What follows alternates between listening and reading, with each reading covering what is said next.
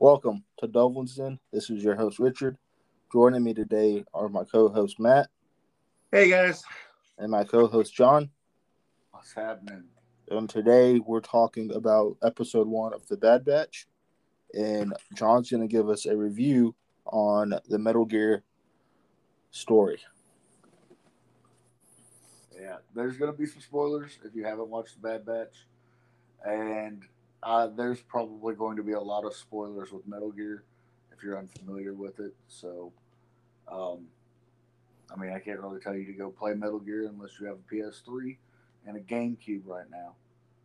So, go watch Bad Batch, and if you have a problem with spoilers for Metal Gear, you're pretty much shit out of luck.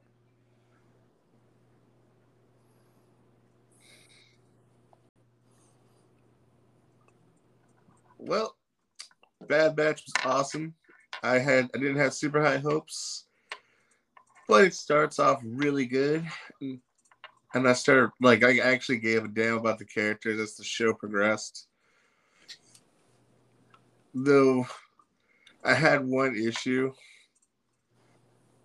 and it's not going to stop me from collecting the pops. But it was one issue I kind of was like, I'm not really cool about that. Should I go ahead and tell them, Richard? Yeah, go ahead. So Crosshairs was pretty badass, and then he turned evil at the end. What the fuck? Yeah, it wasn't even like a question of, is he going to turn evil? He was a dick the entire episode. So I was just like, okay, he's going to turn evil somehow. And at the end, they just basically brainwash him, and he's just like, well, fuck you guys.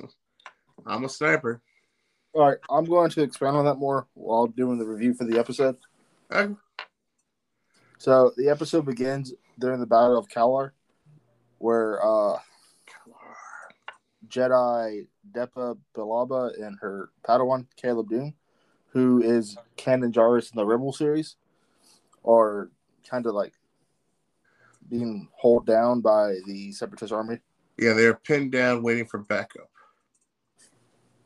And Caleb gets Clone Force 99, which if you've seen the Clone Wars, the animated series, in season 7, that's where they make their first appearance. So these aren't new characters by any means, but I don't think they're going to be around very long, though. Oh, biscuit. well, they didn't come in until season 7. I think they're only in like 1 or 2 episodes. Oh, no, I'm saying, and even in this, I think this is going to run up to Rogue One, and I don't think they're around after that. They could be. We just don't know. That's the great thing about Star Wars. You can say whatever you want. But anyhow, Clone Force comes in, dispatches the Droid Force. First, they're all like, "Who'd you bring as reinforcements?" And he's like, "Oh, I got 5 guys." And everyone's like, "Padawan, what the hell?" And then they see them just destroy all those droids without even trying. Yeah, no, they made it look easy. By the way, did you guys think the Padawan's voice was Aladdin? Because I thought the Padawan was Freddie Prinze Jr. In this one too? Yep. I know Freddie Prinze Jr. wasn't he him in Rebels? Yes. Oh, that's cool. It's still him. Freddie Prinze Jr.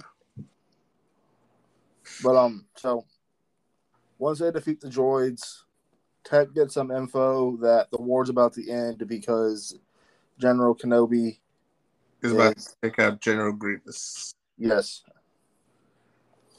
So the Jedi decides to go for the counterattack against the droids, and right before they do that, Order 66 is executed, and her clones, Depa's clones, begin to attack her. She has Caleb run away. He runs through the forest, and Hunter and Crosshair chased Caleb down to try to help him. No, Hunter was trying to help him. Crosshairs was fully aware of trying to fuck this kid up. I'm just trying to figure out why the hell everyone just turned on the Jedis and why all the other troopers are just trying to kill them. And then Crosshairs, every time he's like, oh, I see him. He's in a tree. Shoots gun at him. If I was Hunter, I would have got pissed. Like, Crosshairs, quit your shit. I'm trying to talk to this kid. Anyways, so they chase. Caleb knocks out Crosshair by kicking him in the chest into a tree, and Caleb ends up going to this ravine where Hunter's talking to him, telling him that he's still on his side, to calm down. And Caleb's like, "No, fuck that you shit. killed my Jedi. You killed the Jedi. You are traitors. You all suck." They jumps across the ravine. Crosshair shows up. Hunter tells him that when he jumped, I stunned him, and he fell into the ravine. He's dead. Which, of course, Crosshair does not believe. And that's where Crosshair says good soldiers follow orders in that area, where you kind of begin to know that Crosshair still has his inhibitor in him. So the Clone Force goes back to Kamino in time to see the Emperor Palpatine speech, which is lifted straight from Episode 3 of Revenge of the Sith. And it's like completely lifted. They didn't redo the lines. Nope. It's straight up from the movie. Yes. And the team especially wanted to go to see the speech because they were wondering what was going on. Because they still had no idea why they turned on the Jedi. Even though apparently they found out the war was over. But all the other troopers are being way more militaristic than usual. So, after the speech, the group going back to the barracks where they're stopped by Omega, a little girl living on Kamino, completely out of place. And she instantly takes a liking to the group. But she is a medical assistant for Nalisi. Nalisi.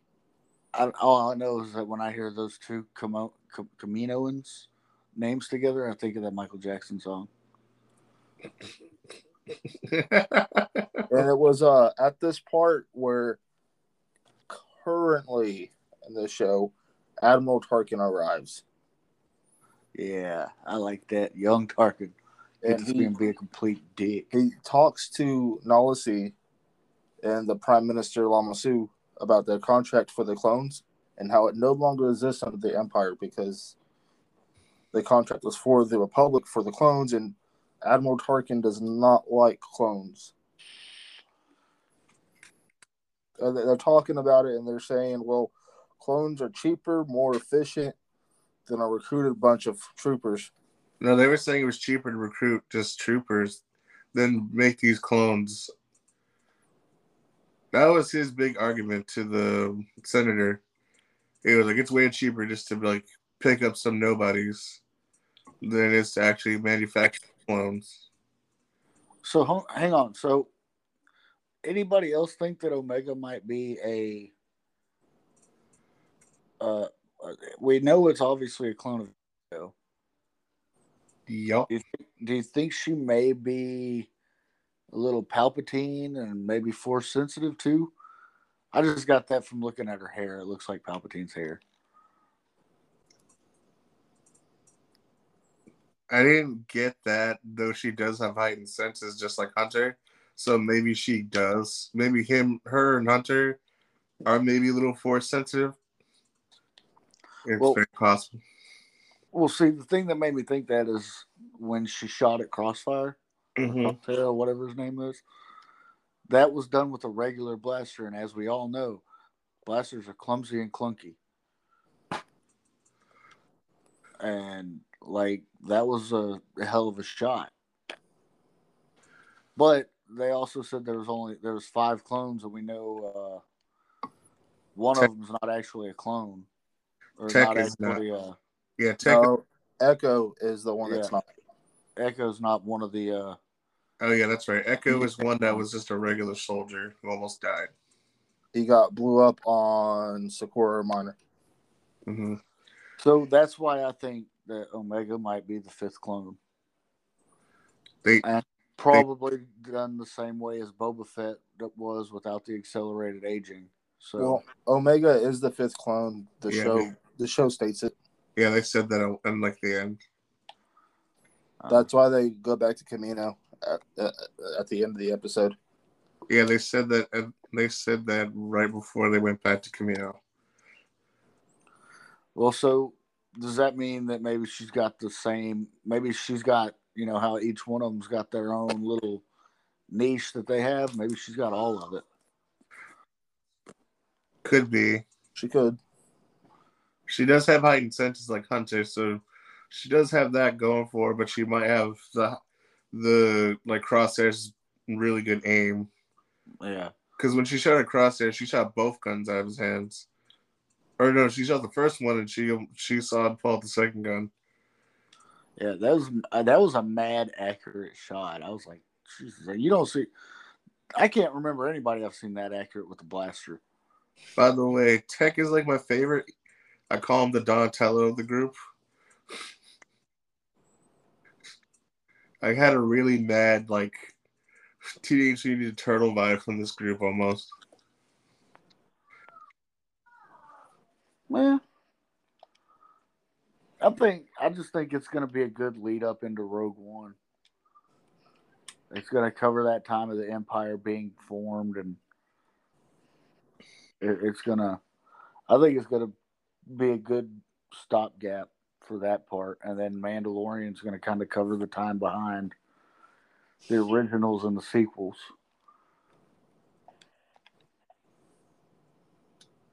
I think they got a pretty good premise going. Yeah. I'm not counting the other 30 shows coming out from Disney Plus in the next couple years. I'm ready for the Obi-Wan show. No lie. That's probably the one I'm most ready for. Obi-Wan's like my favorite Star Wars character besides Grievous, so I'm pretty excited. All right.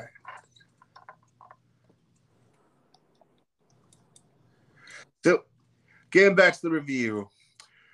So basically, they're at their home planet and they're thinking that things are off and things are weird. They also, when they meet Omega and they start thinking, what's a little girl doing around here? They go to the Chow Hall. They start sitting down.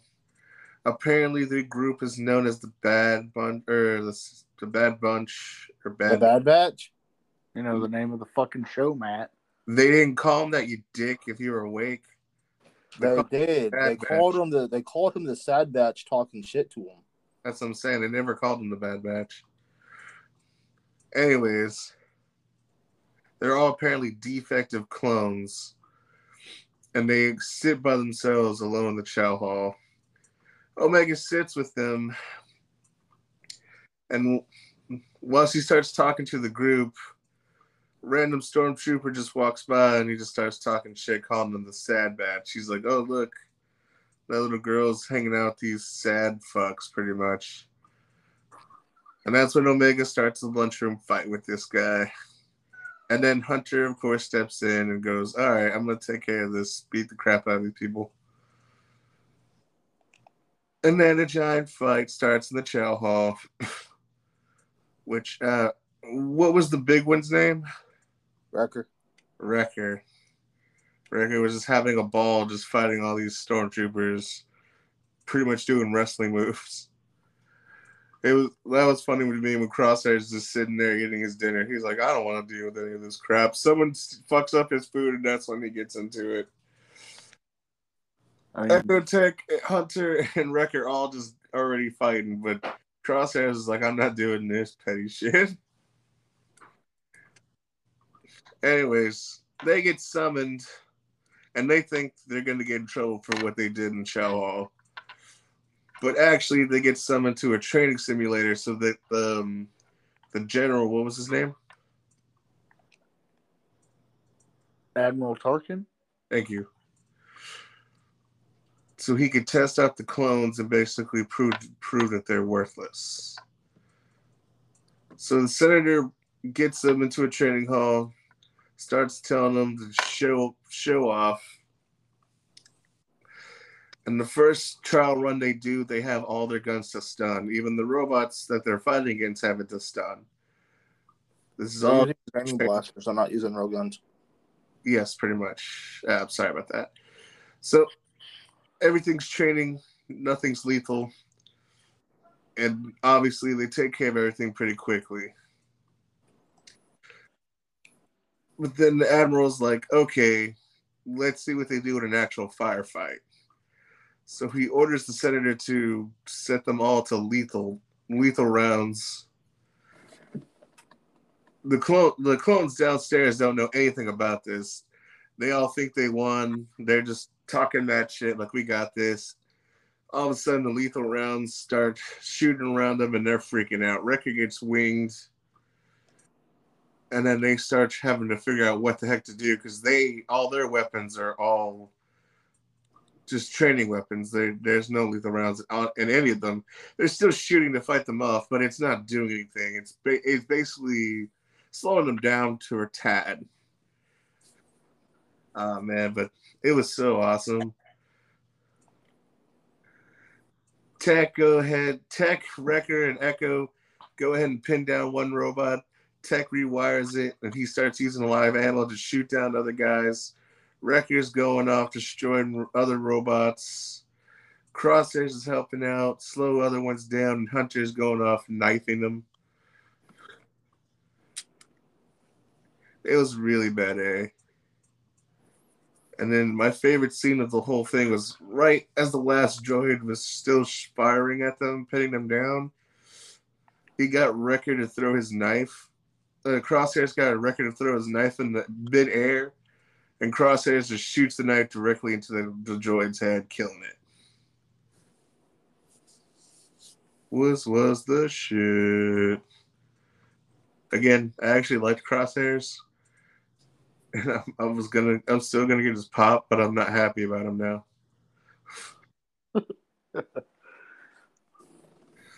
So once all that happens, they get orders to go to what planet was it, Richard? Onderon. They get orders to go to Onderon to basically fight the Separatist uprising.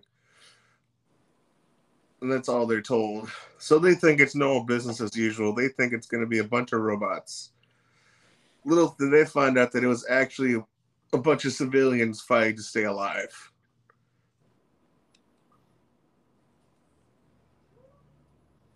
The civilians end up actually capturing Group 99. And the first thing they do is tell them like either to surrender or they're gonna get fired at. So Hunter basically says, "Let's listen to them. Let's hear them out."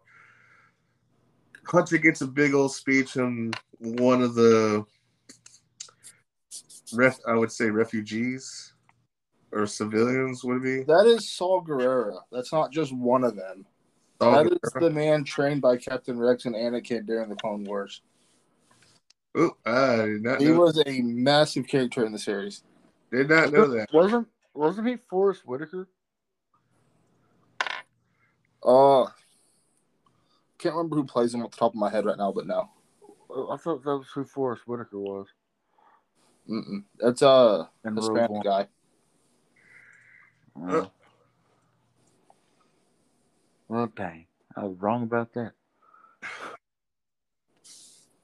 Sorry, folks. I never watched the Clone Wars show. It was interesting. I caught a few times on Toonami at night, but I never actually watched it. But the Bad Batch looked really cool. I liked the character design, so I watched it purely out of curiosity.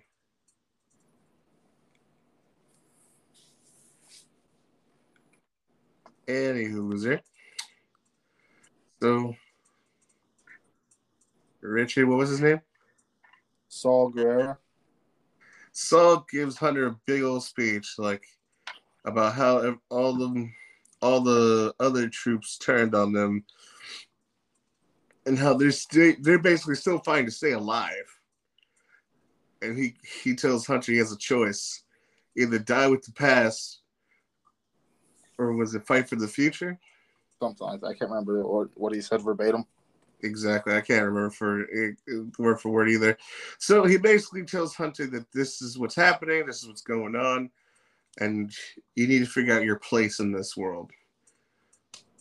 As they do that, he gets all the other refugee civilians, and they book it. They just start heading into the forest more. Hunter and Crosshairs get into an argument because Hunter believes him and thinks that maybe things are going off that shouldn't be happening. Crosshairs is like, we need to kill them now. This was our orders. These are what we were told to do. This is why we're on this planet.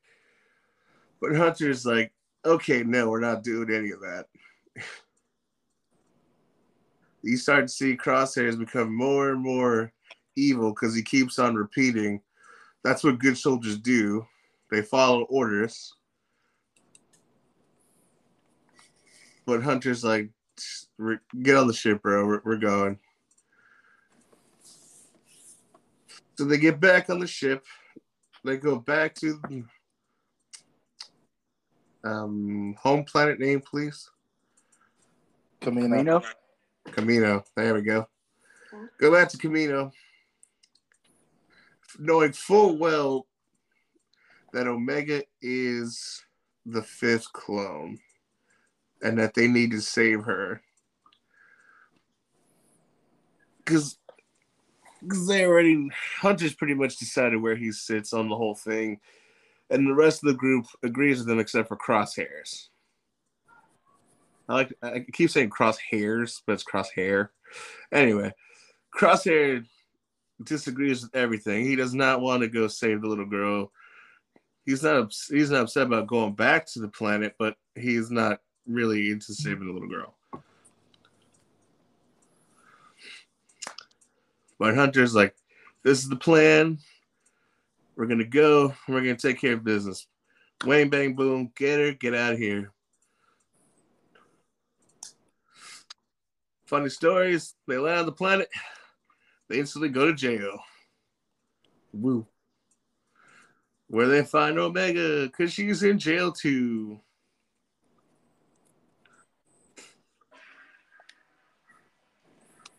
So once they get in the holding cells, they start devising a plan on how to get out. While they're in captivity, Crosshairs is actually picked up by the Admiral. There we go. Picked up on the Admiral so that he can get brainwashed into actually working for him and the Empire.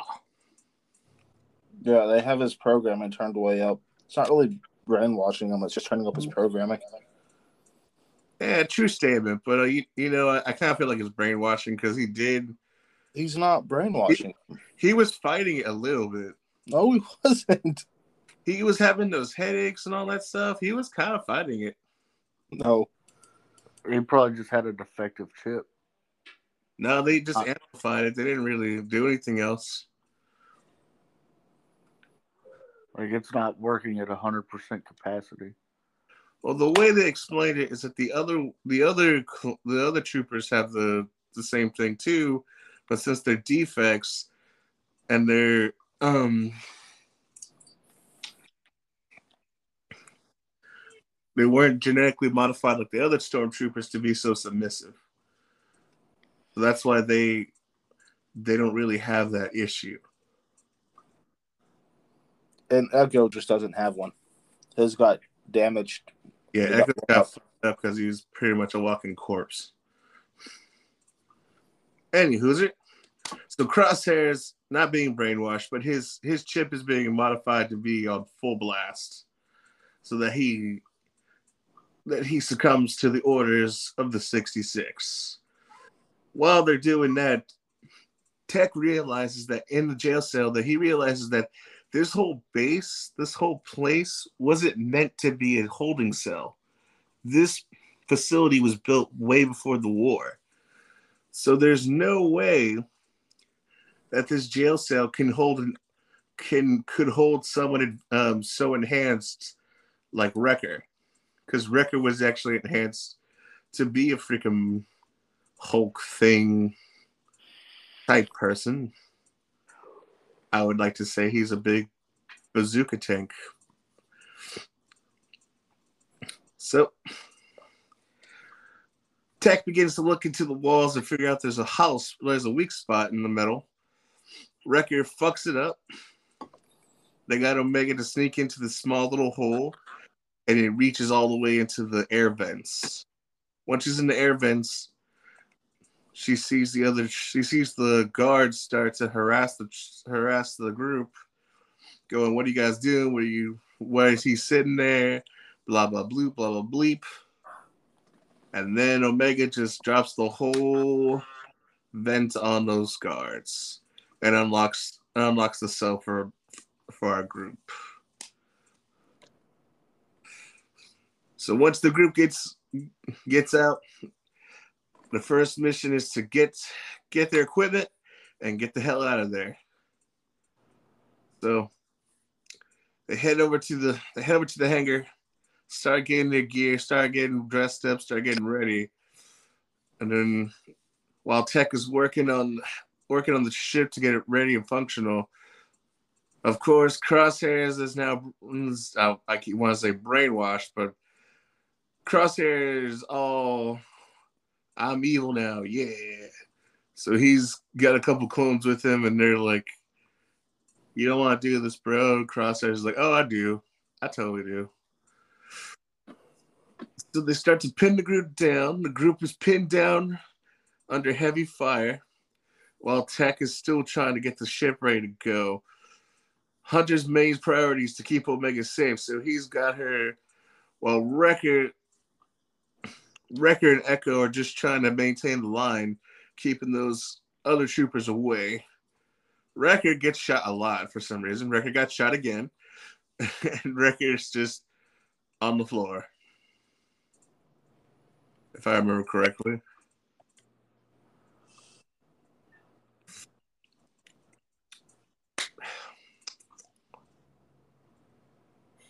And what happened next? Okay. So what happened next? Tech finally gets the ship going, so then Hunter and Echo start making cover fire for Omega and Wrecker to get into the ship.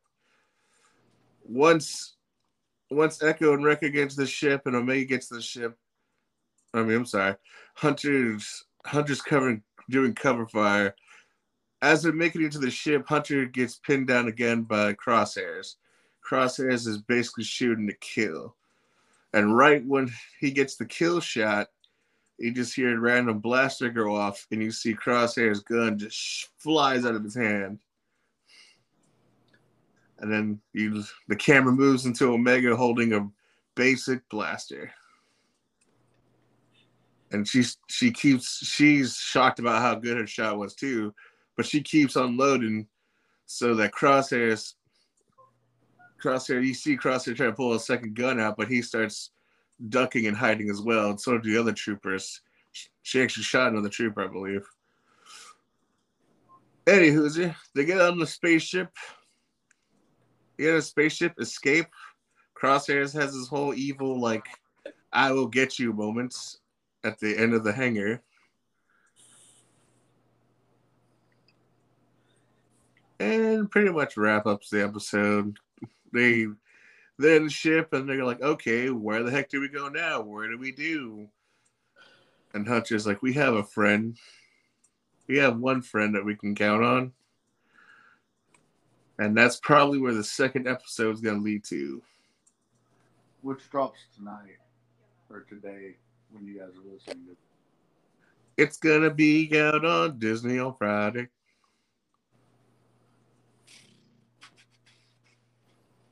By the way, happy Mother's Day to people that are mothers. We appreciate you.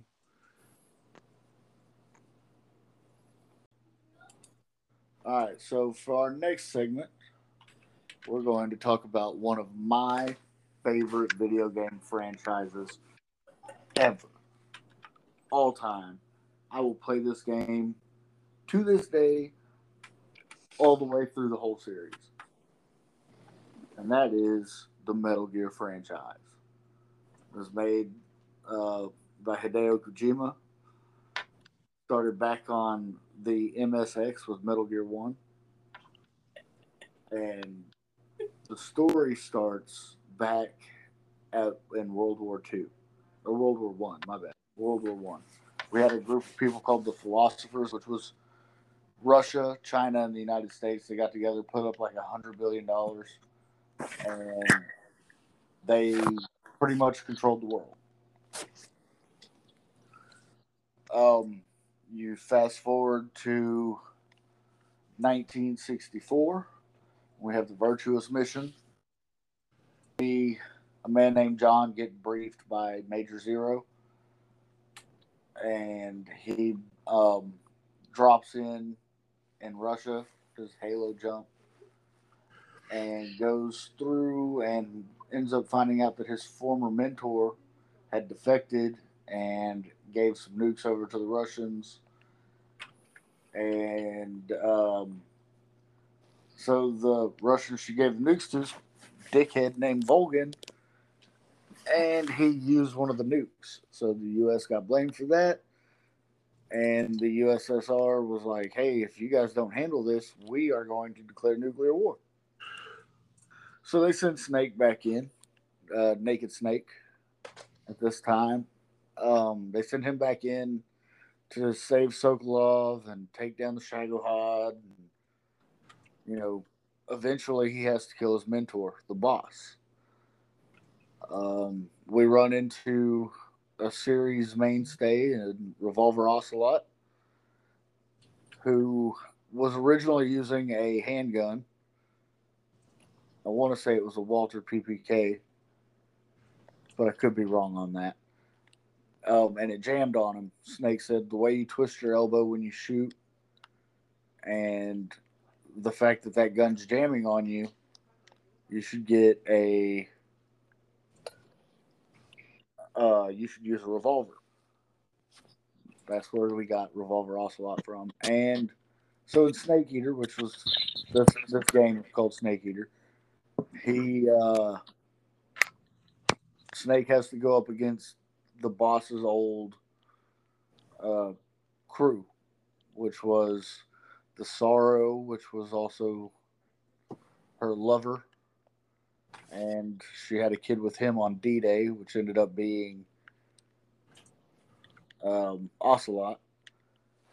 And then you had the End, who was the old man. He was a sniper, and his little thing was he was able to have like photosynthesis.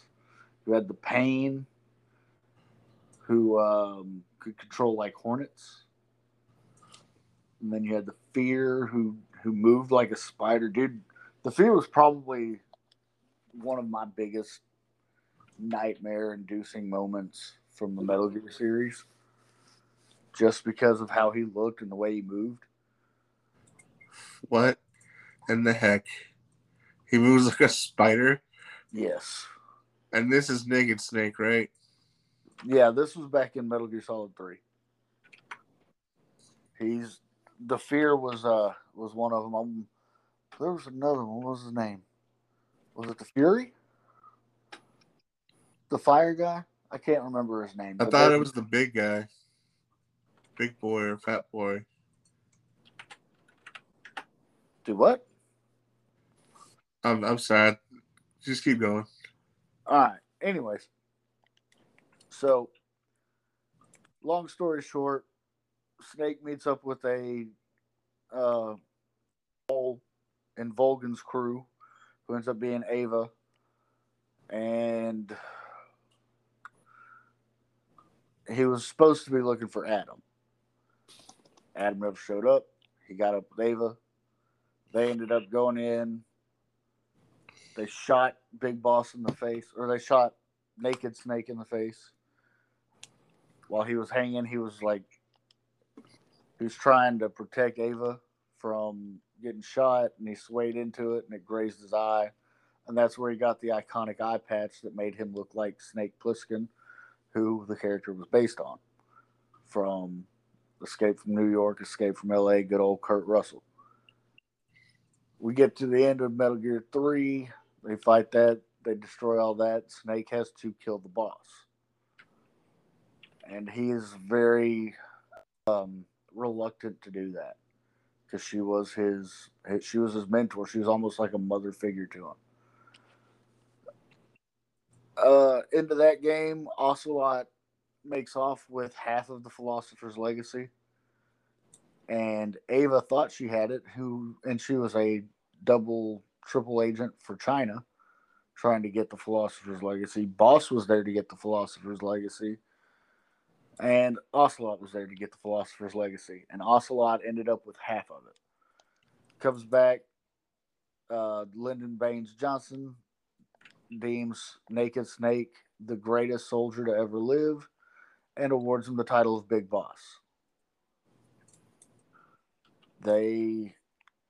Zero and some of the people that helped him out on the mission through the Codec, which was, SIGINT and Paramedic, Zero, Boss, or Big Boss, and Ocelot formed the Patriots, which was a way to control the masses in the United States. And eventually Big Boss gets tired of what they're doing, and he leaves and forms his own mercenary group. And it's basically Soldiers Without Borders. He thinks that the boss's final wish was to have every soldier feel like they weren't just a tool of war. And Zero's interpretation of what the boss wanted was to completely control everybody and everything. So you fast forward a little bit, you go to Peace Walker.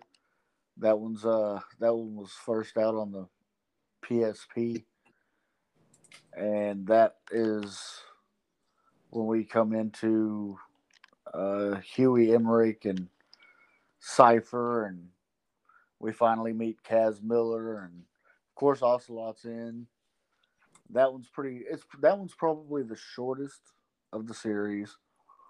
Then we move on to Ground Zeroes, which is they're coming in. Snake is trying to stop these people. They form a Metal Gear. Snake destroys the Metal Gear, saves the girl. Paz, something like that. And they're on the helicopter, and they find out that she has a bomb in her. The medic removes one bomb, and when she comes to, she's like, "No, dude, there's another one."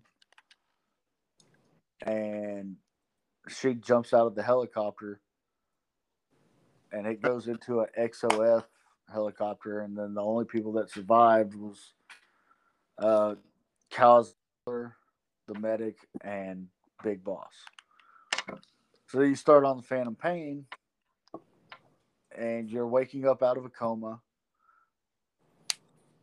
and you're told you're Big Boss, and you play throughout this whole game like you're Big Boss. You save child soldiers. You seem to have a little more humanity to you as Venom Snake, which is the body double.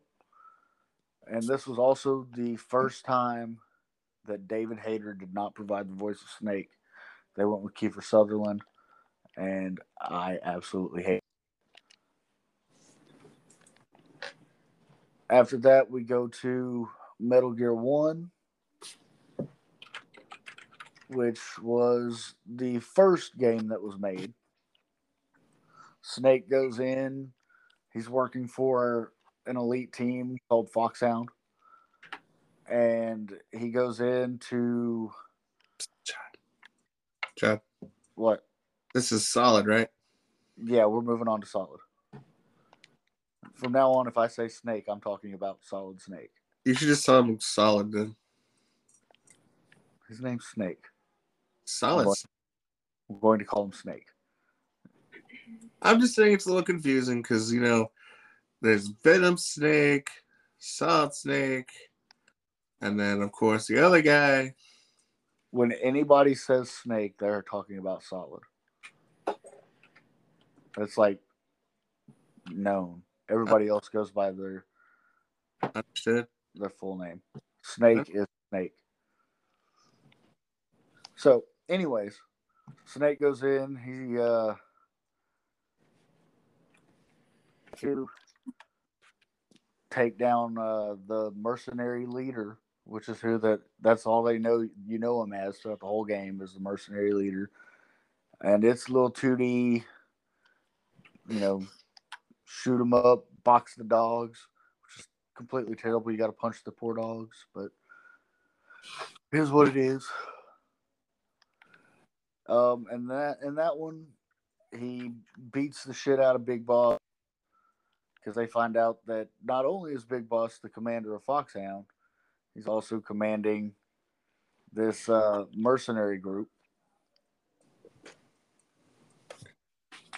Dun, dun, dun. Yeah, like that shit was like I didn't play it until Subsistence came out, which was basically a boost Metal Gear Solid 3 that came with Metal Gear and Metal Gear 2.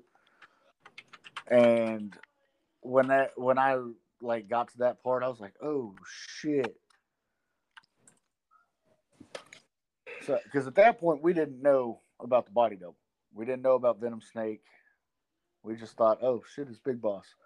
Fast forward to Metal Gear 2.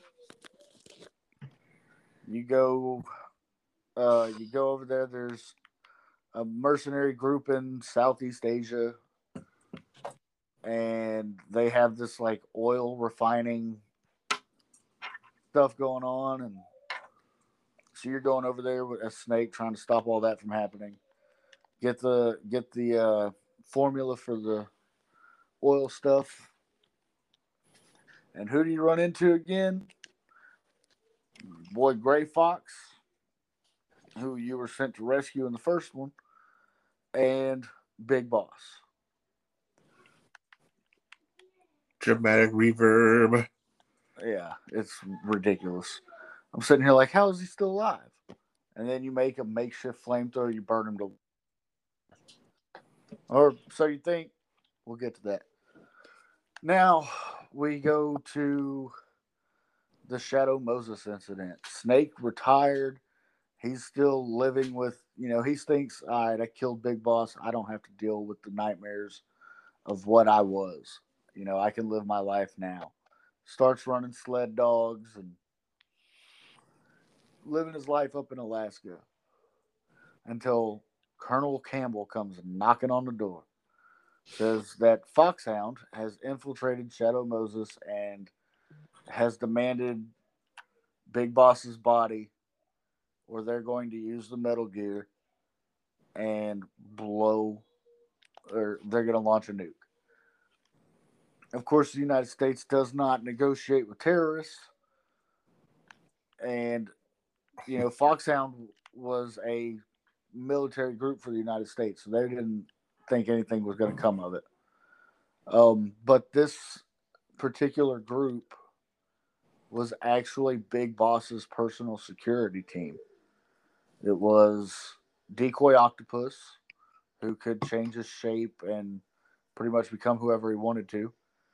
Psycho Mantis, who was a psychic telepath who had been around since Metal Gear Solid 5's storyline. He showed up in that one, controlling Silanthropus, the big old thing that Huey made or had made. Then, of course, you have Sniper Wolf. And who else was there? Sniper Wolf. Vulcan Raven, who was a big old Inuit dude who provided one of the best fights, I think. Because, when I first played this game was 1998. I was 9 years old. And, like, when I first came up to that, and I'm out in the middle of a snowfield, and this guy's in a fucking tank. And the only way you beat him, you just throw grenades in the tank. Like every time he'll open it up, throw grenades in it. And of course, Revolver Ocelot, who has been a mainstay through the series, is there. So basically, Snake's going in. Liquid and them have taken over the base, and he wants the ransom. Liquid is Snake's twin brother, and they are both clones of Big Boss. So Snake ends up having to come to terms with the fact that he killed essentially his father and deal with all the outfall from that during this mission. So Snake busts in, sneaks around, gets inside, goes to save the DARPA chief, who was Donald Anderson, who was actually one of the Patriots. That was Sigint from Metal Gear Solid 3. And he's giving him all this information and just spilling information to him. And Meryl is in the next cell, which there's some funny things going on with Meryl. If you're in the vent when you're crawling over to go to the DARPA chief's cell, you watch her. She'll like exercise, then you crawl over it again, come back. She'll be doing a different exercise, and you do it like 4 or 5 times, and then like she's in there in her drawers because Kojima's a pervert. Anyway, so Anderson gives you a bunch of information and then has a random heart attack. He dies. Snake goes out of that room and sees Meryl out there. She's incapacitated. One of the guards who has a problem with his bowels. She left him there naked, wearing his uniforms, got his gun, and a whole bunch of other guards bust up in there. Start shooting the shit up. Bah, bah, bah, bah, bah. Snakes keeps calling her a rookie, saying you haven't even taken the safety off. I ain't scared of you. You don't know what the hell you're doing. You ain't never been in this situation before.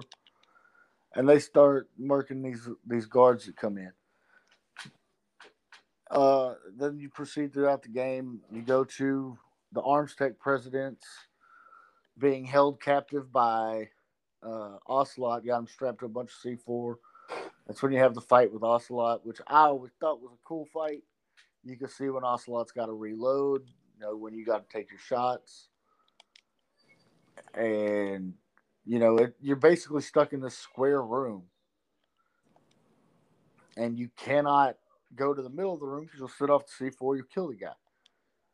So you're doing your fight with Ocelot. All of a sudden, somebody comes in and chops off his arm. Fucks him up. Pretty bad. Go throughout the game. There's a whole bunch of backtracking, and then you have the sniper battle, and then you have the torture sequence. And if you submit to the torture, you get a different ending where Otacon rides with you. Otacon is Huey's son, who decided he wanted to develop Metal Gears because he's a big fan of like the anime and like giant mechs and all that. So he's like, well, I'm going to do this, not realizing that he's creating weapons. At least I don't think he was realizing he was creating weapons. I think he was just trying to do something he thought was cool. When you find him he's hiding in a locker, he pisses on himself because Otacon is a fucking pud. You have this big ass fight with this cyborg ninja who ends up being none other than Gray Fox. Frank Yeager, the guy you left in a minefield in the earlier games. Oh my gosh, Johnny. I hate to say this, but it sounds like a novella or like a hardcore soap opera drama. I mean, it is I, your brother, who you left in the mines. Like Kojima's got a thing where he wants his stuff to be like Hollywood. He likes he American actually wanted Kurt hardcore. Russell. He actually wanted Kurt Russell to be Snake, and I just don't think it would have been right. I don't think there's another voice that could have done Snake. Anyways, so you go through, you have your sniper battle. You fight Liquid. Liquid's in a fucking hind D, and you're having to fight him there. That was a terrifying fight the first time I did it. You know, if I could go back and experience Metal Gear Solid for the first time again, I think it would be beautiful. So, anyways, you make your way into the hangar, and then you put in the keys, and it come to find out that they were manipulating you the whole time. Liquid didn't have the launch codes. He didn't have the key. He didn't have any of it. He was impersonating your old master, which was Cos Miller, that, you know, your pappy ran with in the 70s and 80s. And you go back and you get all the keys done to stop the launch, and come to find out you just activated that Metal Gear. So you're fighting the Metal Gear, you're shooting stingers at it, and it's a pain in the ass. And then here comes Gray Fox again as the cyborg ninja. And he's like, I got one shot left to do this. And he draws Liquid's attention. Liquid slams him up against the wall with Metal Gear. Which one is this one? Rex? Richard, it's Rex, right? Yeah. There's like a billion Metal Gears, you know. So Rex, he takes the leg, slams him up against the thing. You know this dude is all but fucked. And he shoots like a Mega Man cannon arm thing at him and fucks up Metal Gear. And so Snake starts shooting at it, and he fucks it up even more, and it's finally down and out of commission. And you end up fighting Liquid hand to hand on top of Metal Gear. And if you're not careful, you'll slip, fall off, fuck your whole day up. Was this the one on the PlayStation? Yes. Oh, this is the one I grew up with. Like, I used to watch my brother play this all the time. Yeah. So then after that, you get in your little vehicle and you go to save the day and leave. Find out that the Secretary of Defense has got Campbell arrested. He's sending in nukes. He said, I'm going to nuke all this shit. Act like this shit never happened. The whole time Liquid's thinking that he's the inferior clone, when it turns out that he is the one with the dominant traits, and Snake is the one that has the recessive genes.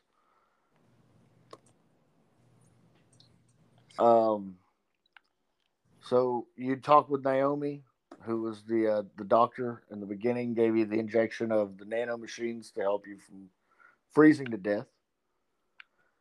And she says, yeah, Frank was my adopted brother and all this, that, and the other, and you fucking left him for dead. It's all your fault. You know, Frank never told her that he killed her parents. So it was kind of touching. So she came in and developed a virus called FoxDie, and it was going to kill all of Liquid's crew from coming in contact with Snake. And eventually, because Liquid shared the same DNA as Snake, it would have killed Snake. So Naomi could have her revenge. So the canon ending is Meryl getting on the boat or on the little snowmobile with you, or the 4-wheeler or whatever, and you think they're going to go live happily ever after, do this, that, and the other. The president calls off the nuclear strike because apparently he didn't know what was going on, but that turns out to be a bunch of bullshit. Credits roll, everybody's happy, everybody's safe, and you hear Ocelot talking to the president.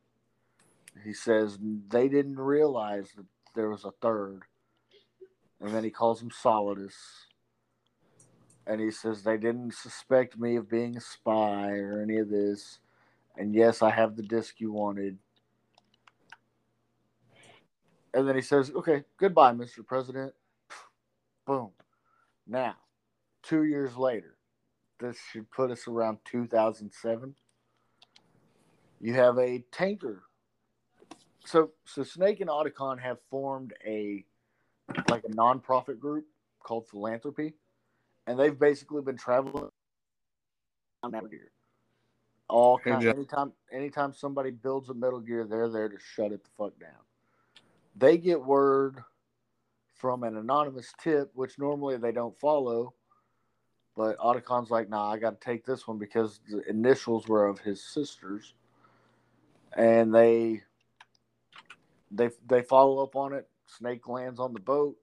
His stealth camo gets fucked up, and he goes in. He gets pictures of Metal Gear Ray, which is an amphibious Metal Gear that can go underwater, go on land. And while the Marine commander is giving his speech, Ocelot shows up with a new arm, and you fight Ocelot's little buddy's daughter, Olga. Find out she's pregnant. You didn't kill her. You had Trank. You couldn't kill her. That'd have been fucked up. It would have. I mean, it already looked bad because you got caught by a drone standing over a pregnant woman's body with a gun. Looked real bad. So then Ocelot's there. He's got a new arm. It's Liquid. Liquid possesses him, but he really doesn't. We'll go over that in a little bit too. Liquid possesses him, and all of a sudden you hear "Hello, brother," and that weird but yet amazing voice acting right there. And Snake's like, "Whoa, hold up! It's fucking Liquid. What the hell's going on here?" And he takes off in Ray. They make a big stink about it. Otacon dumps Liquid's body from Shadow Moses. He dumps his body in the water to fake Snake's death.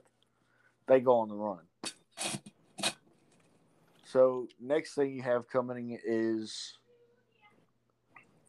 you get a codec call from Colonel Campbell, and he's calling you Snake, and you're infiltrating this place almost exactly like you infiltrated Shadow Moses.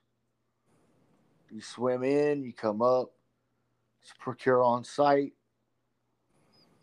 and then you go into the elevator, and you're walking up to the elevator, and you see that the guards are already incapacitated, and you see a guy going up the elevator. You call Campbell, you're like, "Hey man, there's somebody else here but me," and they're like, the Navy SEALs are there. They kidnapped the fucking president. And the Secret Service. All of them. So this group is, they're called the Sons of Liberty, and it is Fortune, who cannot die, can't be shot. You have Vamp, who is a vampire. You have Fat Man, who is a bombs expert. I feel like I'm missing one. Richard, am I missing one? Am I missing one of the Sons of Liberty? I don't think so. This is where you start to lose me knowledge-wise with Metal Gear. I want to say it was... That may be it. Who did you name? Fortune, Vamp, Fat Man, and then, of course, Solidus. And then Ocelot's involved again. I think that was the only one. Only ones. Yeah. They're a sleeper group called Dead Cell. And they've taken over this, what's supposed to be a cleanup facility for the Patriots. Or like, so when the tanker, the ship that was calling the Metal Gear in the part where you played as Snake, when it went down, they set up this big O cleanup facility called the Big Shell. It wasn't a cleanup facility. It was a front for a armored fortress called Arsenal Gear, done by Solidus, who we know from the last one is the former president of the United States, George Sears, and the perfect clone. He came about a little bit later than Snake and Liquid. So Raiden's going through there, and his girlfriend is the data analyst in this one. And she's constantly bugging, do you know what tomorrow is? Do you know what tomorrow is? And I'm just like, bro, he's in the middle of a fucking mission. Knock it off. I mean, she will call you randomly. Do you know what tomorrow is? Anyway, so you fight through all the bosses and you go through and then you save Emma. And we find out what happened to Hal's father, who, like I said, had helped Big Boss in 5 and Peace Walker and all that. You find out that he drowned while swimming with Emma in the family pool. And the reason that Otacon didn't come and save him is because Otacon was busy fucking his stepmom. I told y'all, man, Kojima's a pervert.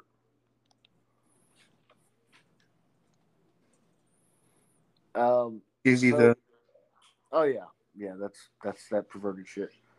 So he his sister Emma was the one who sent the information on Ray, and they decided to investigate that, and that's what caused the whole tanker incident, and the big shell, and all that.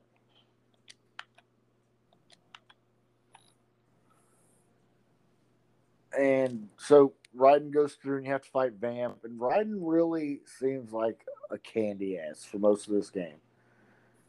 He runs up, he fights with Vamp. Vamp is not dying. He's doing everything he can to stop him. Nothing's happening.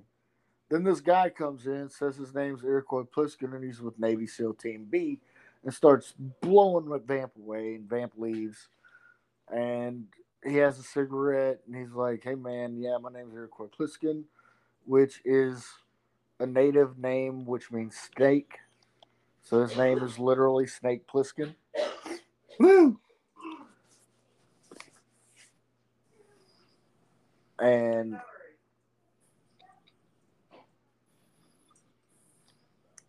anyway, so his name was literally Snake Plissken, and the Iroquois tribe is actually known for bringing in refugees and people that are war torn. And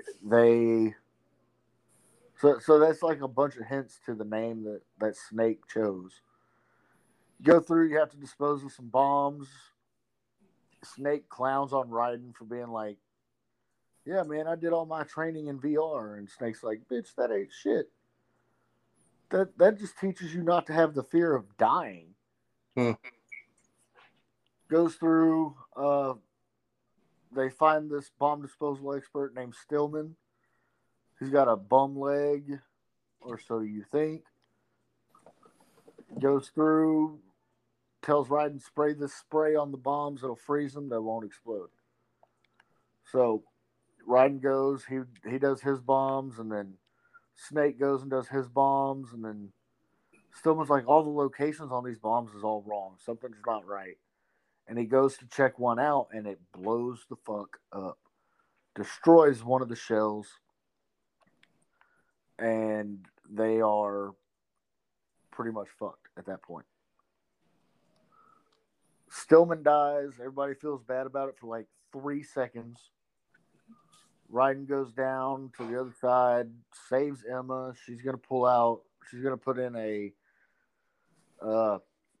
virus to stop this Metal Gear, and turns out that there's all this AI and shit like that, you know, pushing everything. and the whole world. This is when they start learning about the Patriots and what they are, and they find out. They get the list of names of the Patriots, and Otacons like they all died over 100 years ago, which is complete bullshit. Because Zero is still alive and all that. So you fight, so they determine that Arsenal Gear, which is what the cover up was, is a huge fucking transport for mass produced Metal Gear Rays. Like there's a fuck ton of them. And you fight a whole bunch of them, and then Snake knocks you out, and Olga shows up as the cyborg ninja, and she gives you a fucking sword. That part was pretty damn cool. You get to have a sword.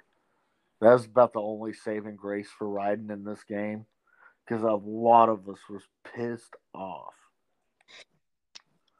Anyway, so they crash Arsenal Gear into New York, and it turns out to be a simulation of creating another Solid Snake, except this actually happened. They were trying to make Raiden a Solid Snake. Raiden and Solidus fight on top of Arsenal Gear, and Raiden kills Solidus. To the end of 2009. Fuck. It's a long story. Metal Gear Solid 4. You get Snake. He is old. The nanomachines and the cloning technology has made him an old man.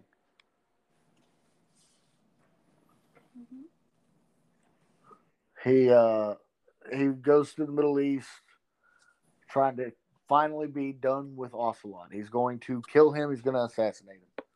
Straight up, he's like, I'm done with this bullshit. We finna go. So he gets all the way over there, sees Ocelot, sees Naomi from Metal Gear Solid working with Ocelot, and the Patriot system has now full control over the weapons, over the people, over everything. They can manipulate their nanomachines to, they use the nanomachines so they don't feel the implications of what they do in war anymore. They don't feel remorse. They don't feel pain. They don't, and then when the nanomachines get cut off, they get all of that emotion at once, and it is debilitating. Turns out there's one of the guys that are on the team that Snake meets up with, which is led by Meryl, who is Colonel Campbell's daughter. Although in Metal Gear 1 or Solid 1, they tell us that she's his niece. Or but she's not. She's his daughter. A whole bunch of shit. So Snake gets through that, meets this guy named Drebin who unlocks guns for him and gives him a shot of nanomachine. Come to find out, he gives him a updated version of Fox Die. Remember that one from Metal Gear Solid 1? That was killing Liquid and the DARPA chief and all those people? Got an updated version of it now.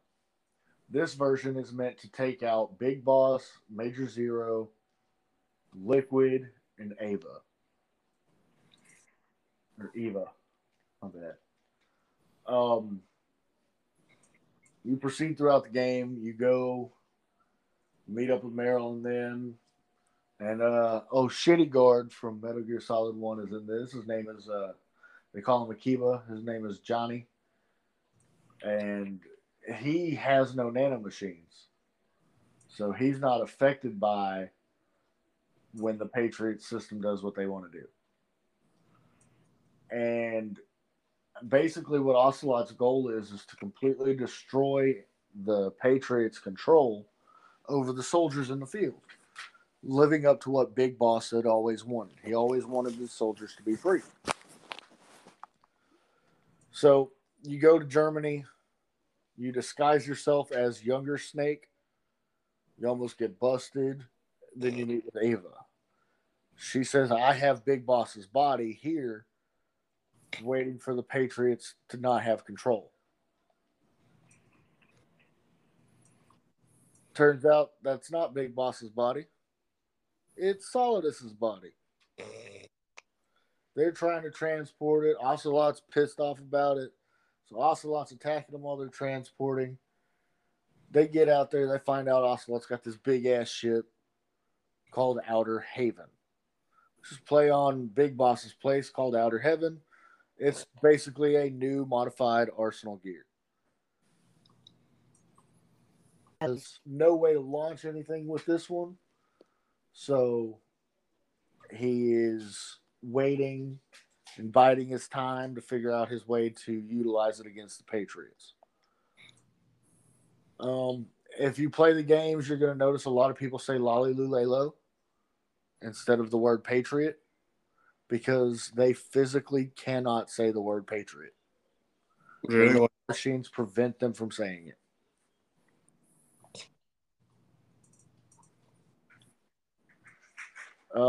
Let's see where we at. So Liquid shows up, does his shit.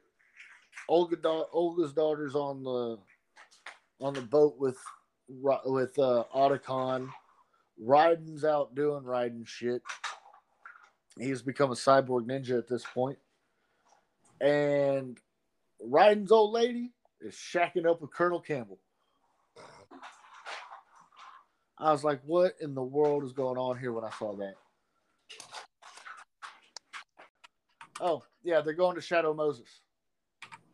Because Ocelot wants to take the railgun off of Rex so he can launch his nukes, fuck up the Patriot system.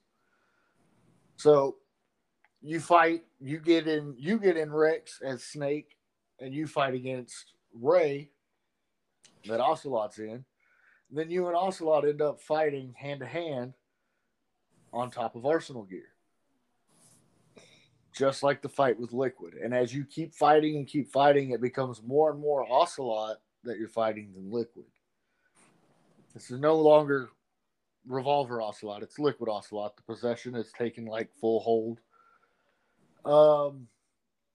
You go through, you pretty much get completely fucked. Raiden has no arms or legs anymore. He's like a torso with a sword in his mouth, fucking people up. Damn. Meryl and shitboy Johnny get married, and everybody was like, I always thought Meryl and Snake were gonna be like the couple of the game, and nah, Meryl and shitboy get married, and it's fucking weird. And they go to the wedding, and Snake's there, and Sonny's there, and it's a big, beautiful event. Turns out Rose is only shacking up with the Colonel for like protection to like protect Raiden's kid and all this shit. And then the bomb drops. Snake goes to the gravesite of Big Boss. And he knows he's got this fox die in him. He doesn't realize that the original fox eye that's going to kill him is gone. It's overridden. And he's about to blow his head off. And To save humanity. He can't bring himself to do it. And out of the corner of his eye, he sees his pappy. Completely restored from the flamethrower incident with parts from Solidus and Liquid's bodies. Wait, pause for a second. I thought the boss that got burnt was actually Venom Snake. No, Venom Snake was the one he beat in the first one.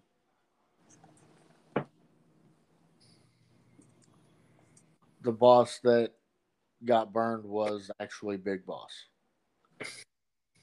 It's long and convoluted, man. It's hard to keep up with. Hell, I'm losing track, and that's all in my head. Where was I? Oh, yeah. So Snake and Big Boss are standing there talking, having a conversation. Big Boss says, look, this is what we wanted to end up happening. We wanted the Patriots destroyed. We wanted people to have free will. We wanted people to know what's going on. We didn't want to have everything controlled. We just wanted soldiers to not be weapons of war. We wanted them to be viewed as more than just a tool. So they share smoke, and then Snake decides he's going to quit smoking and live out his life. And Big Boss pulls the plug on Major Zero, and then Big Boss succumbs to the fox dye that Drebin had injected into old. You know what bugs me a little bit? I'm pretty sure Solid Snake was older than Big Boss at that time. Probably. Because he had the rapid aging going on, and like they're talking at the cemetery, and I was like, okay. Well, let's see. Big Boss was born in 1939, but he went into cryostasis in 95. So he was what, 66, 56? And then Solid Snake, he looked like he was in his 70s, 80s. Yeah, well, we know that Snake was born in the 70s. Old man Snake. So we had that going. And that is the official end of the Metal Gear franchise. Kojima having a big falling out with I don't think we will ever see another Kojima story with Metal Gear. And that kind of makes me sad because I want remakes of Metal Gear 1 and 2. I want one that takes place during World War II where you're with the boss and her squad, with the Sorrow and all of them. I just think that'd be pretty dang cool. Get a little bit of expand on the story a little bit more. Does it really need that expansion? I mean, if you play through the game, look, I'm going to be real. I probably do not explain this near as good as the game. I could never do it. When you play through the game, everything starts to click, when you're like, oh shit, yeah, I remember this happening here. Like in Metal Gear Solid 3 and Snake Eater. If you kill Ocelot, you get a game over. Really? They're like, you've created a time paradox. That's interesting. Yeah, I always thought that shit was cool. I mean, there's a lot to the series and a lot more detail that I could go into. But overall, it's got a great story. You get some amazing lines from it. Metal Gear Solid 1, you had you had the question, can love bloom on the battlefield? And, Ocelot tends to fall in love with the wrong women. He fell in love with Sniper Wolf, and then Snake killed her. And then he fell in love with Naomi, and Naomi killed herself. And you get Snake in a cardboard box. Yeah, and then you get Snake in the box. Which is the best disguise ever. I mean, isn't it, though? In the middle of the hallway. Oh, it's just a box. Fuck it. Did it move? Nope. So you had some questions for me earlier today. Let's see them. And I know Richard's got a whole bunch of questions. How many questions do you have for me, Richard? Well, I mean, really, you answered most of them throughout your thing, so. Like I said, it was just a little quiz. It wasn't really questions. So the original run of the games, that was all Solid Snake. And then the new ones were all prequels to that. Okay, so Metal Gear 1, 2, Metal Gear Solid, which got its name because it was the first three-dimensional Metal Gear game. So you had solid characters. Ooh. A little tidbit of information for you.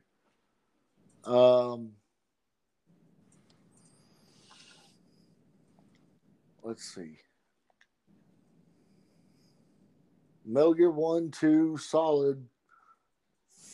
You get like 15 minutes on Metal Gear Solid 2 playing as Snake. And then Metal Gear Solid 4 is Solid Snake. That's Dave. And then Metal Gear Solid 3, Metal Gear Solid 5, Metal Gear Solid Peace Walker is all Big Boss. Okay. And then Raiden. I'm sorry. Raiden, whatever happens to him, I know he turns into like a cyborg. I'm not entirely sure where Metal Gear Rising fits in the canon. I don't know that it's a canonical game at all. I don't think so. It's fun as shit. It's like you get Metal Gear and it is a hack and slash. Nice. It's fucking dope. I love it. A lot of people were like, I don't fucking like this. I was like, shut up. This game's awesome. So one of the biggest things that Metal Gear did was it paved the way for the stealth tactical games, which, you're rewarded for, like when you complete a Metal Gear game, you're rewarded for not getting a certain amount of alerts phases. You get, like, Kojima's really not big on violence. And if you can go through the games without killing anyone, you get like mad rewards and stuff for it and different ranks and stuff. I was gonna say he awards you if you beat the game with non-lethal, right? Yeah, you get rewards for beating the game anyway, but you definitely get, like, you get the tuxedo, you get the bandana, which gives you unlimited ammo. You get That's cool. stealth camo, where you pretty much can just walk through the game and not have to fight anybody but bosses. I mean, it is legit ridiculous.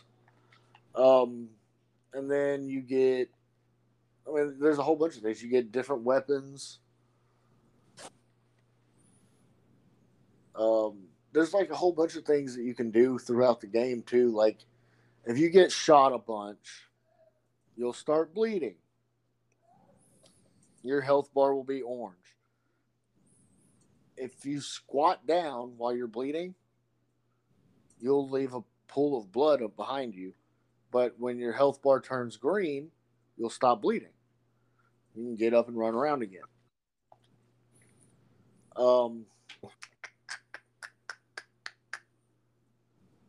There's a whole bunch of like little nods to stuff. And has some of the best cutscenes. And the thing with Metal Gear is they focus less on the game and more on the cinematic. It's got like that. Metal Gear Solid 2 probably has the best soundtrack ever. Metal Gear Solid 2, even though it gets shit on a lot because so in the whole ad campaign for Metal Gear Solid 2, you're like, fuck yeah, Solid Snake, he's back at it, we're fucking shit up. Then 15 minutes of the game, they're like, ha, surprise, bitch. We get to play as this lady man who gets fondled by the president. But correct me if I'm wrong, wasn't he Snake all along? Who? Raiden? No, he was doing a simulation to become the next super soldier. Raiden is not related to Snake at all. Now, Raiden was raised by Solidus as a child soldier. They called him Jack the Ripper. And what else was it? The white-haired devil? Oh, that's cool. The guy who got Liquid's arm, what was his name again? I forget. Ocelot. Ocelot? It was weird that Ocelot made that all up. Yeah, it was all hypnotherapy and nanomachines. He's just like, no, Liquid's not alive. That's retarded. I did all that. So here's my thing: is Ocelot was the good guy Oh shoot! the whole time.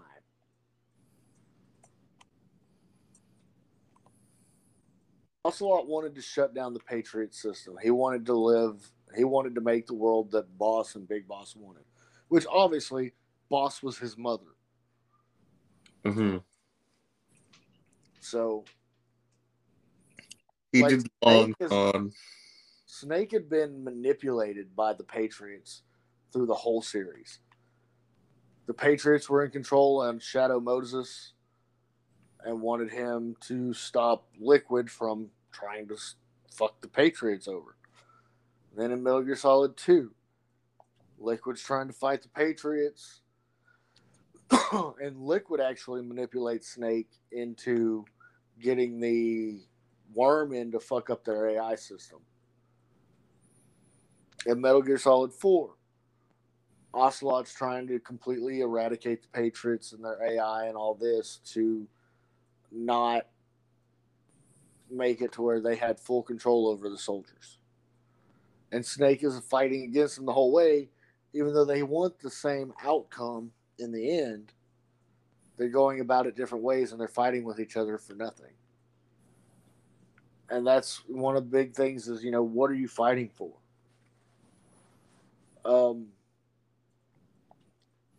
There's a quote in Metal Gear Solid 2. Richard, you can pull that up for me real quick.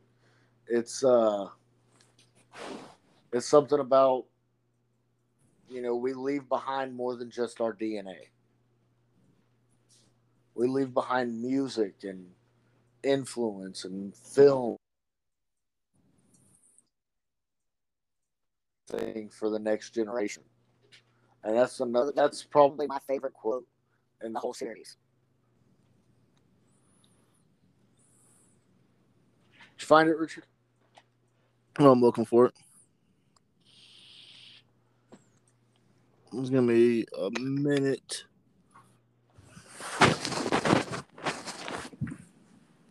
Did you just walk into a tornado? Eh?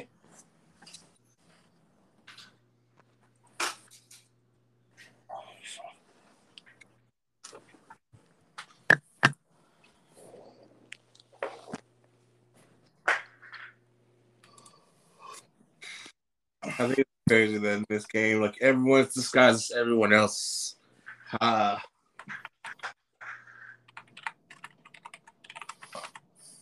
Body double. I'm Big Boss. Big Boss. Yeah, you are. Do this. Well, see, and that's what Big Boss tells Venom. He says, "I am." He says, "You are." I thought that Venom think he was.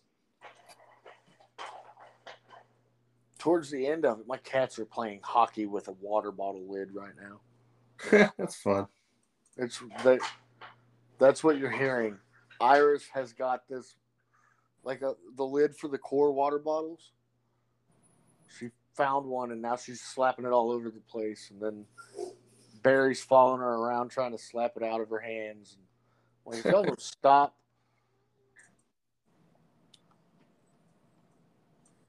So, did you find it yet, Richard? No. You're killing me. Oh my god, I found it. I'm solid. You're not solid. I'm solid. And I'm the Red Power Ranger. All right. You can be the Red Power Ranger. Iris. Life isn't just about passing on your genes. We can leave behind much more than just DNA. Through speech, music, literature, movies, what we've seen, heard, felt, anger, joy, and sorrow, these are the things I will pass on. That's what I live for. We need to pass the torch and let our children read our messy and sad history by its light. We have all the magic of the digital age to do that with. The human race will probably come to an end sometime, and a new species may rule over this planet. Earth may not be forever, but we still have the responsibility to leave what traces of life we can. Building the future and keeping the past alive are one and the same thing. Yeah. Agreed. That shit right there, hits home.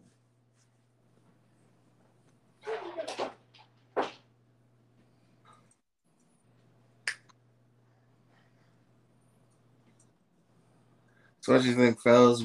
We good? I thought Richard was going to ask me some questions. I want to see. I want to do these quizzes. Damn it! I want to see how much of it I know.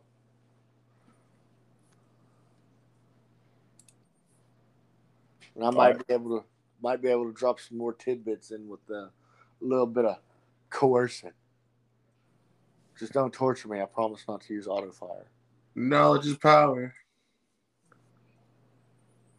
The next generation special forces who took part of the uprising with Foxhound were given what treatment? Next generation special forces were given what? Were given what treatment? The genome treatment, right? Yeah. That's what. So here's the thing about that. All those soldiers that you fucked up in the first Metal Gear Solid, those were just basic guards that were under Psycho Mantis' spell. Like, he was like, hey, you guys are going to do what I tell you to do. And Disappointing. they got, like, all kind of fucked up. Psycho Mantis, man, when you fight him, like, he will, like, back on the old PlayStation, he would read your memory card and be like, oh, I see you've played such and such Konami game. Like, oh, you played Silent Hill. That's cool. He did the same thing with the GameCube. Yeah. So you've been playing Super Mario Sunshine. Yeah. And That's awesome. And then he would be like, you would be fighting him, right? And you couldn't do anything. Like, your controller would stop working. You had to unplug your controller and plug it into controller port 2 to fight him. You could shoot the statues and all that shit. It was like the screen would go black. You know, like the old TVs, it would say video at the top. When your PlayStation was turned off, it would say video. Like, you know, showed our age. Yes. So, yeah. So what it would do is it would, like, in the middle of the fight, it would cut out and it would say Hideo instead of video. I was like, man, this dude is on point, man. I remember that game, man.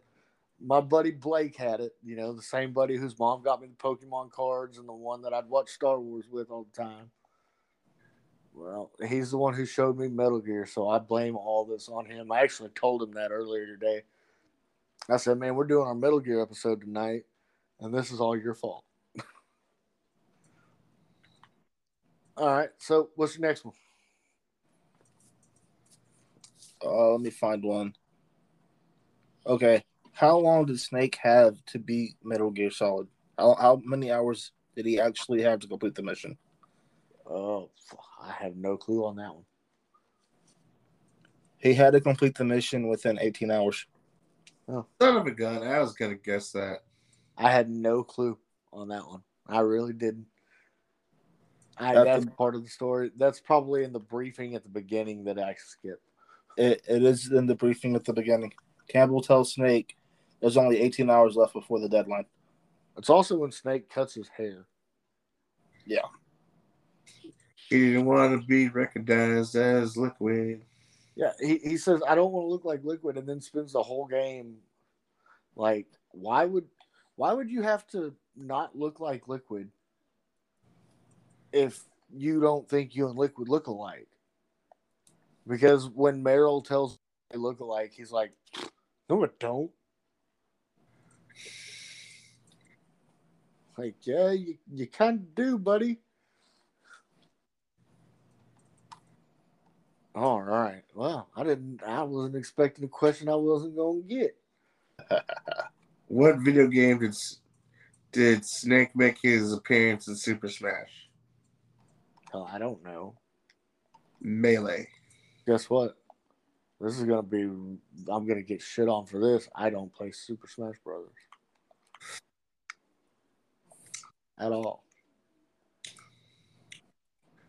I haven't played it since the N64. I weep for you. That's all right. I play good stuff, you know, like Metal Gear. It's a fun game. I enjoy it. I would get shit on for that comment, too.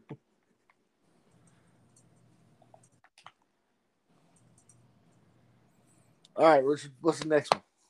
When was Foxhound established? And Fox, by who? Foxhound? Yep. Foxhound.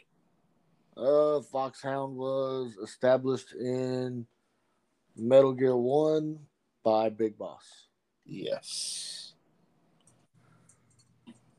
What's Fox, the Fox was established after the Virtuous mission, and XOF, which is the one that Skullface ran in Phantom Pain, was Fox, but he got tired of working for Zero.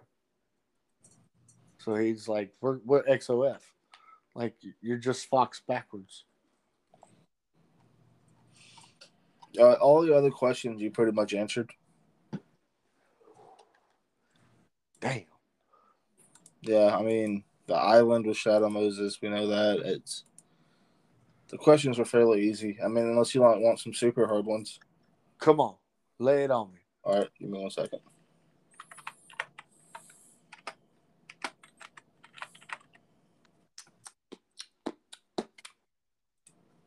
Dun, dun, dun. Dun, dun, dun. Pew. What is the title of the ending theme? I don't know. The fuck? These questions actually come from from the game. Really? Yeah. That's how you unlock the classic Snake suit, and that's how you unlock the Cyborg Ninja suit. On what game? Metal Gear Solid 1. Oh. Well, didn't know about that. That's really cool. Yeah, there's 2 quizzes. There's a normal quiz and a hard quiz. That's how Did you not get know that.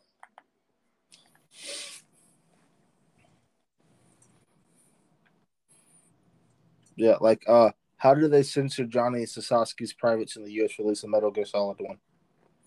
With pixelation. Yes. Oh, dookie butt. In Metal Gear Solid 4, he's taking a shit in a barrel. Yeah. And then you get to get in a barrel and roll around, which sounds terrible when you think about it. Especially if that dude was just shitting in that barrel. Yeah. All right. What did the PAL and the PAL key stand for?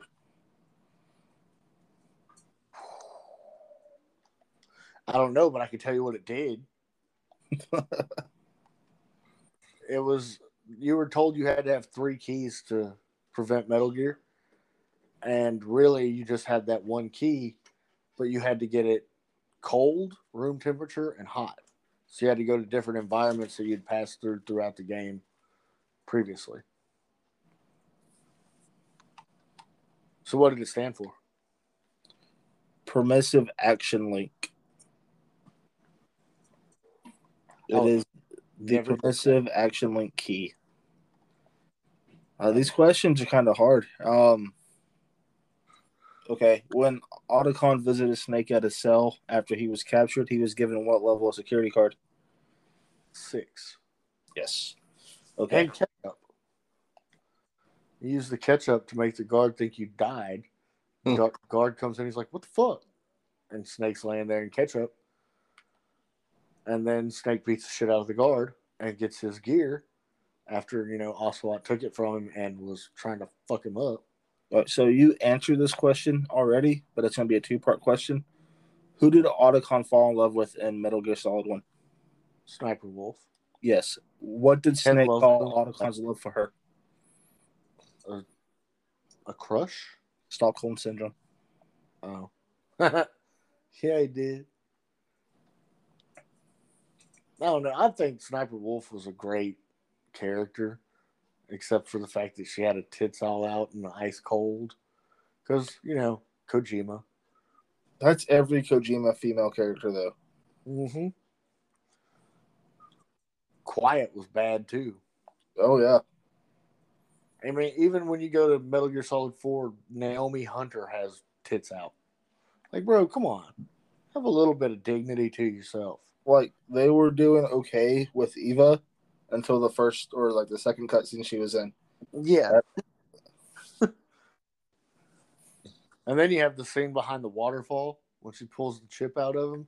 Yeah. Oh, man, that is like way inappropriate. But that's just funny. My big thing is Snake was pretty much like, oh, you're a woman. Yeah, it was weird dialogue, but he was like they was all just trying to drop them panties for him. And all he did was, hi, I'm Snake. Like, bro, the fuck? Oh, man. Except for Olga. Olga tried to. But all right, yeah. That's pretty much all the questions. All right. So you guys went through the series earlier. Is there anything that y'all had that you wanted me to touch on? Yeah. I thought you did a fairly good job from my end on trying to explain a almost 30-year-old game series. Oh, man, and it is midnight. I got a meeting in the morning, so we're going to call this.